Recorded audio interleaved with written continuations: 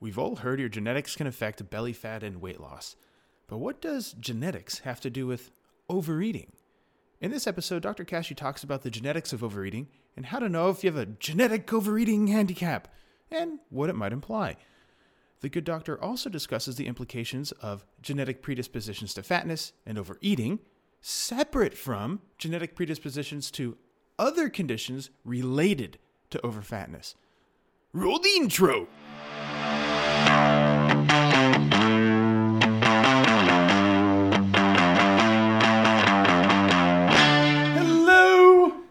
Hello, and welcome to Coffee with Kashey. I'm your host, Dr. Trevor Kashey. Today's lesson is a follow-up to babies suck at sports. Just as Dr. Kashey sucks at putting the microphone in front of his face. Okay?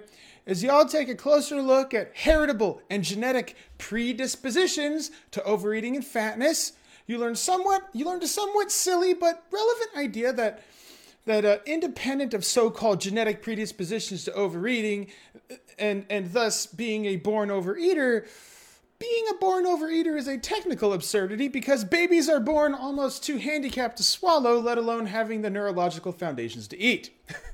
This confusion has to do with, among many other things, the lackadaisical use of words like eating. If babies had the neurological foundations to eat properly, then they'd also have the neurological foundations to play sports. Eating is that complicated. But it's obvious babies absolutely suck at sports. They suck. They're the worst athletes ever. So it's time to take a slightly more serious look at the heritability of overeating and fatness. That reminds me. Throw down a hashtag bogus. A hashtag bogus. If you think the news takes basic information that might be useful, but makes it fear-mongering and uses headlines to incite worry and hostility in people. After this lesson, you'll see the practical implications of such headlines. But first, here's what you are learning. A primer on the legitimate implications of genetic predispositions to fatness and overeating, separate from the genetic predispositions to diseases associated with obesity. Way different, okay? They are frequently conflated, though. Real cases of neurological bugginess causing what appears to be legitimately automatic overeating. Looked real hard for this because this is something that personally I have a bias against, and I did find something, so I'm going to present it. So I think that's cool. I like being wrong. That's how you learn stuff, okay? And then 3, how to know if you are genetically handicapped in a practical way right now and what irrational, constructive, practical implications are for you. What those implications are, what it implies, all right? So a little bit of background here.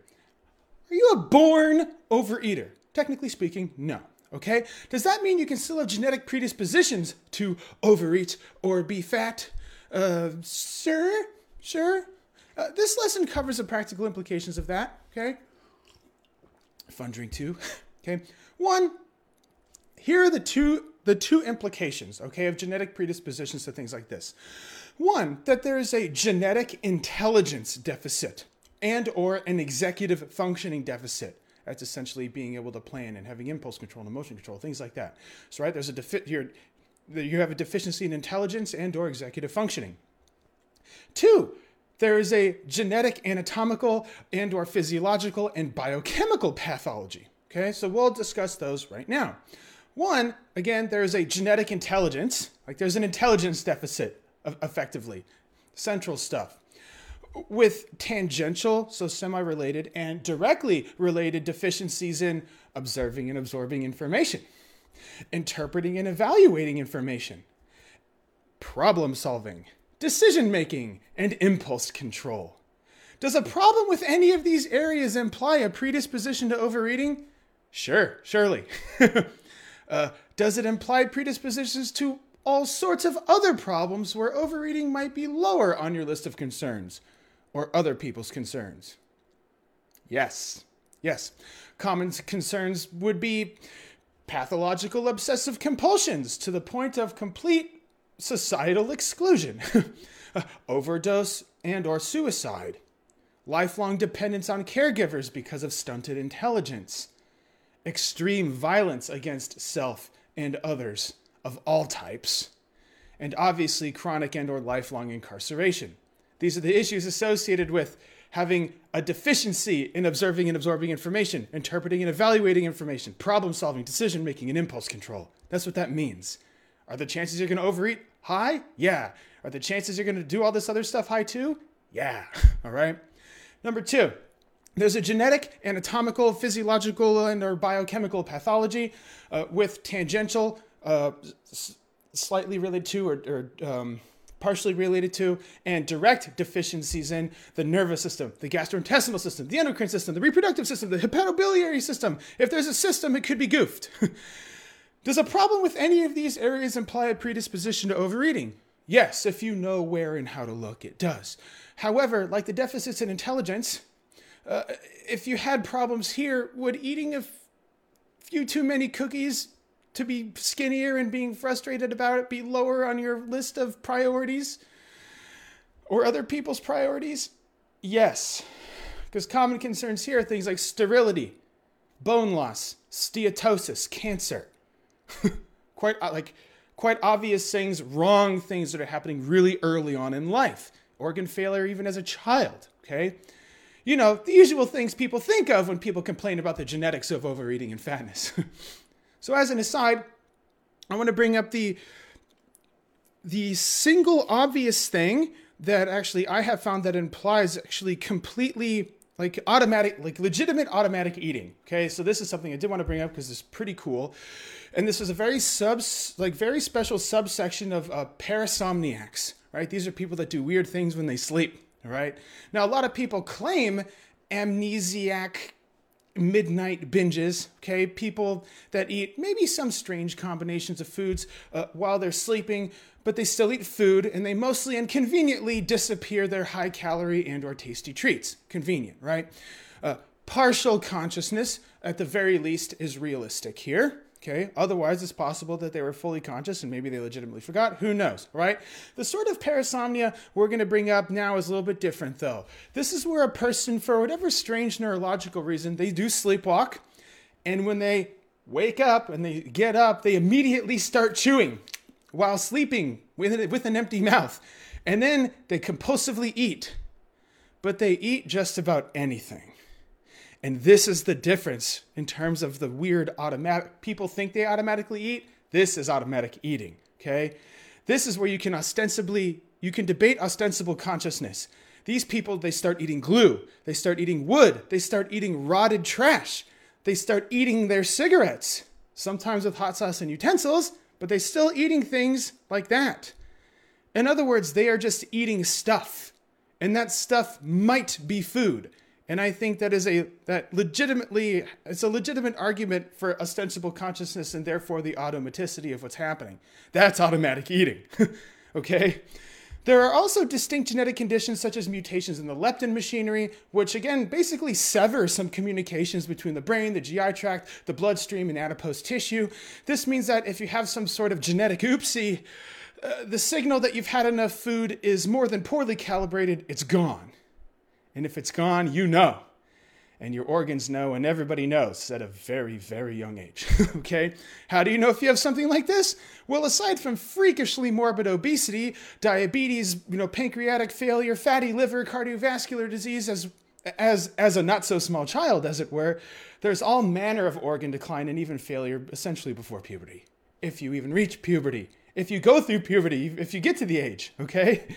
This is so-called monogenic obesity, an obviously broken genetic code important for human function. There are 8 or so monogenic conditions the last time I dove into that genetics pool, each of them obviously pathological when they present.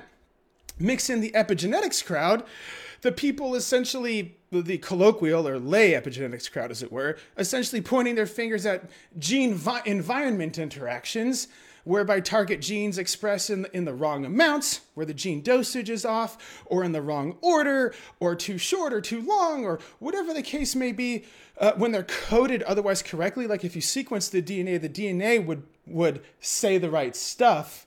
It's just used improperly or wrongly or incorrectly in the context of at least what people think it should be used in, that makes it messier if you let it. Okay, that makes it messier if you let it be messier. This essentially aligns with syndromic obesity, which manifests, again, the colloquial strongman of, well, what if there are like 10,000 different genes that were kind of sort of maybe a little off and they interacted with the environment and your parents and the Saturday morning cartoons you watched and it all added up to overeating as an adult? Well, honestly, that just sounds like every human in any condition ever. Yeah, you all add up to the things you're doing now. That is true. Absolutely. Does it help you? No. And what are the practical implications of that? You'll know in a minute, okay? What it really comes down to is, okay, never mind. It's a convenient and plausible argument. That's the point. Although it's about as useful as a knitted condom, especially in terms of genetically orienting diagnoses, let alone fixing it. It's just like saying, well, it was genetics. Thanks, right? At this stage of the race, at best, it's mental masturbation. It's mental masturbation for the people that are elitist and arrogant about genetics, and a cognitive behavioral toxin for people that are self-conscious about their genetics. Whatever they think genetics means. Again, this is even confusing. Like, there's even confusion about what the term means when you have this conversation with the general public. There are people that are arrogant and elitist, and then there are people that are self-conscious when you bring up the topic. That's really it. That is the practical implication in the context of something like that. Because the only logical result is that it fosters envy, jealousy, anxiety, depression, hostility in people that can make their lives and their bodies much better. However, when they become envious, jealous, anxious, depressed, and hostile, what are the chances they're going to overeat? Whoosh! Way higher. Imagine that, okay? And that they have a legitimate chance to make their lives and their bodies much better with a rational and constructive approach to eating, rather than allowing the stupid news media and fat apologists to rob them of their genuine capacity to change their minds and their bodies for the better. This sort of argument they have only really serves two purposes. Purpose number one, buy my magical garbage products that fix your DNA or are tailored to your DNA. Or number two, that you are a genetically inferior subhuman, too weak and too broken to do things normal humans can do and look the way pretty humans look. So you're going to fail anyway. Why bother trying? Or you were always meant to be a trollish, weak-willed, and fat. So just accept it and move on with your genetically inferior and miserable life. Super useful advice. About as reasonable as a cardboard frying pan. Jeez. If your genetics are a legitimately major influence on your situation and your ability to make decisions, then these are the implications. You are too physically handicapped to take care of yourself. You are too intellectually handicapped to take care of yourself. Your organs are literally failing or have failed. You are probably dead or have spent a lifetime or are spending a lifetime in jail.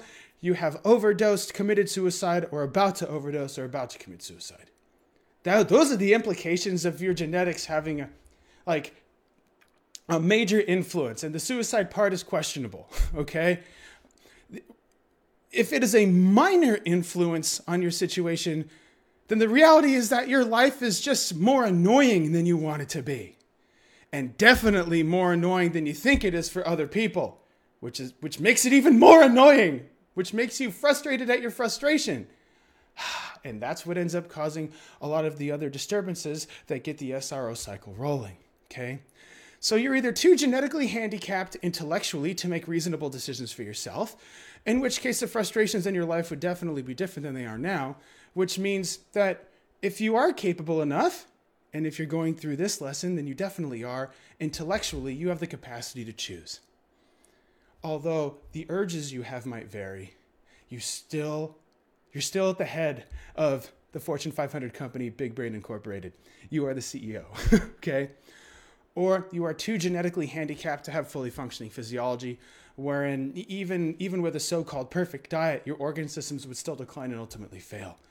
And the biochemical errors being pretty serious. Any fatness that you have is really just subconscious salt on a much larger wound, in which case the frustrations of your life would definitely be different than you are now if your organs are failing, all right? If you are neither of those things, which if you made it this far into the lesson, that's a safe conclusion to make, then in the next lesson you'll learn just what the heck you can do about it, beyond the implications of what it means, but what you can actually do about it philosophically and practically, especially in the context of implementing the SRO model. Okay? So here's what you've learned. Some real causes of the neurological bugginess causing what appears to be legitimate automatic overeating, which is super neat. A primer on the legitimate implications of genetic predispositions to fatness and overeating, separate from genetic predispositions to diseases associated with obesity, which are frequently conflated. They are different from each other, even though they are tangentially related. And what the rational and constructive implications are for this genetic stuff for you. And then in the next lesson, we'll go over some practical stuff to do rather than the practical implications, all right? So throw down a hashtag bogus. If this lesson resonated with you and that the news and other public opinions on genetics and predispositions to things like fatness and overeating, they're really just trying to rile people up and do more harm than anything else. Thanks for completing this lesson. You are awesome.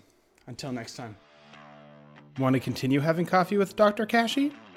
Head over to iTunes to subscribe, rate, and leave a review. It is very much appreciated. Thank you, and see you next week. Dr. Kashey is out.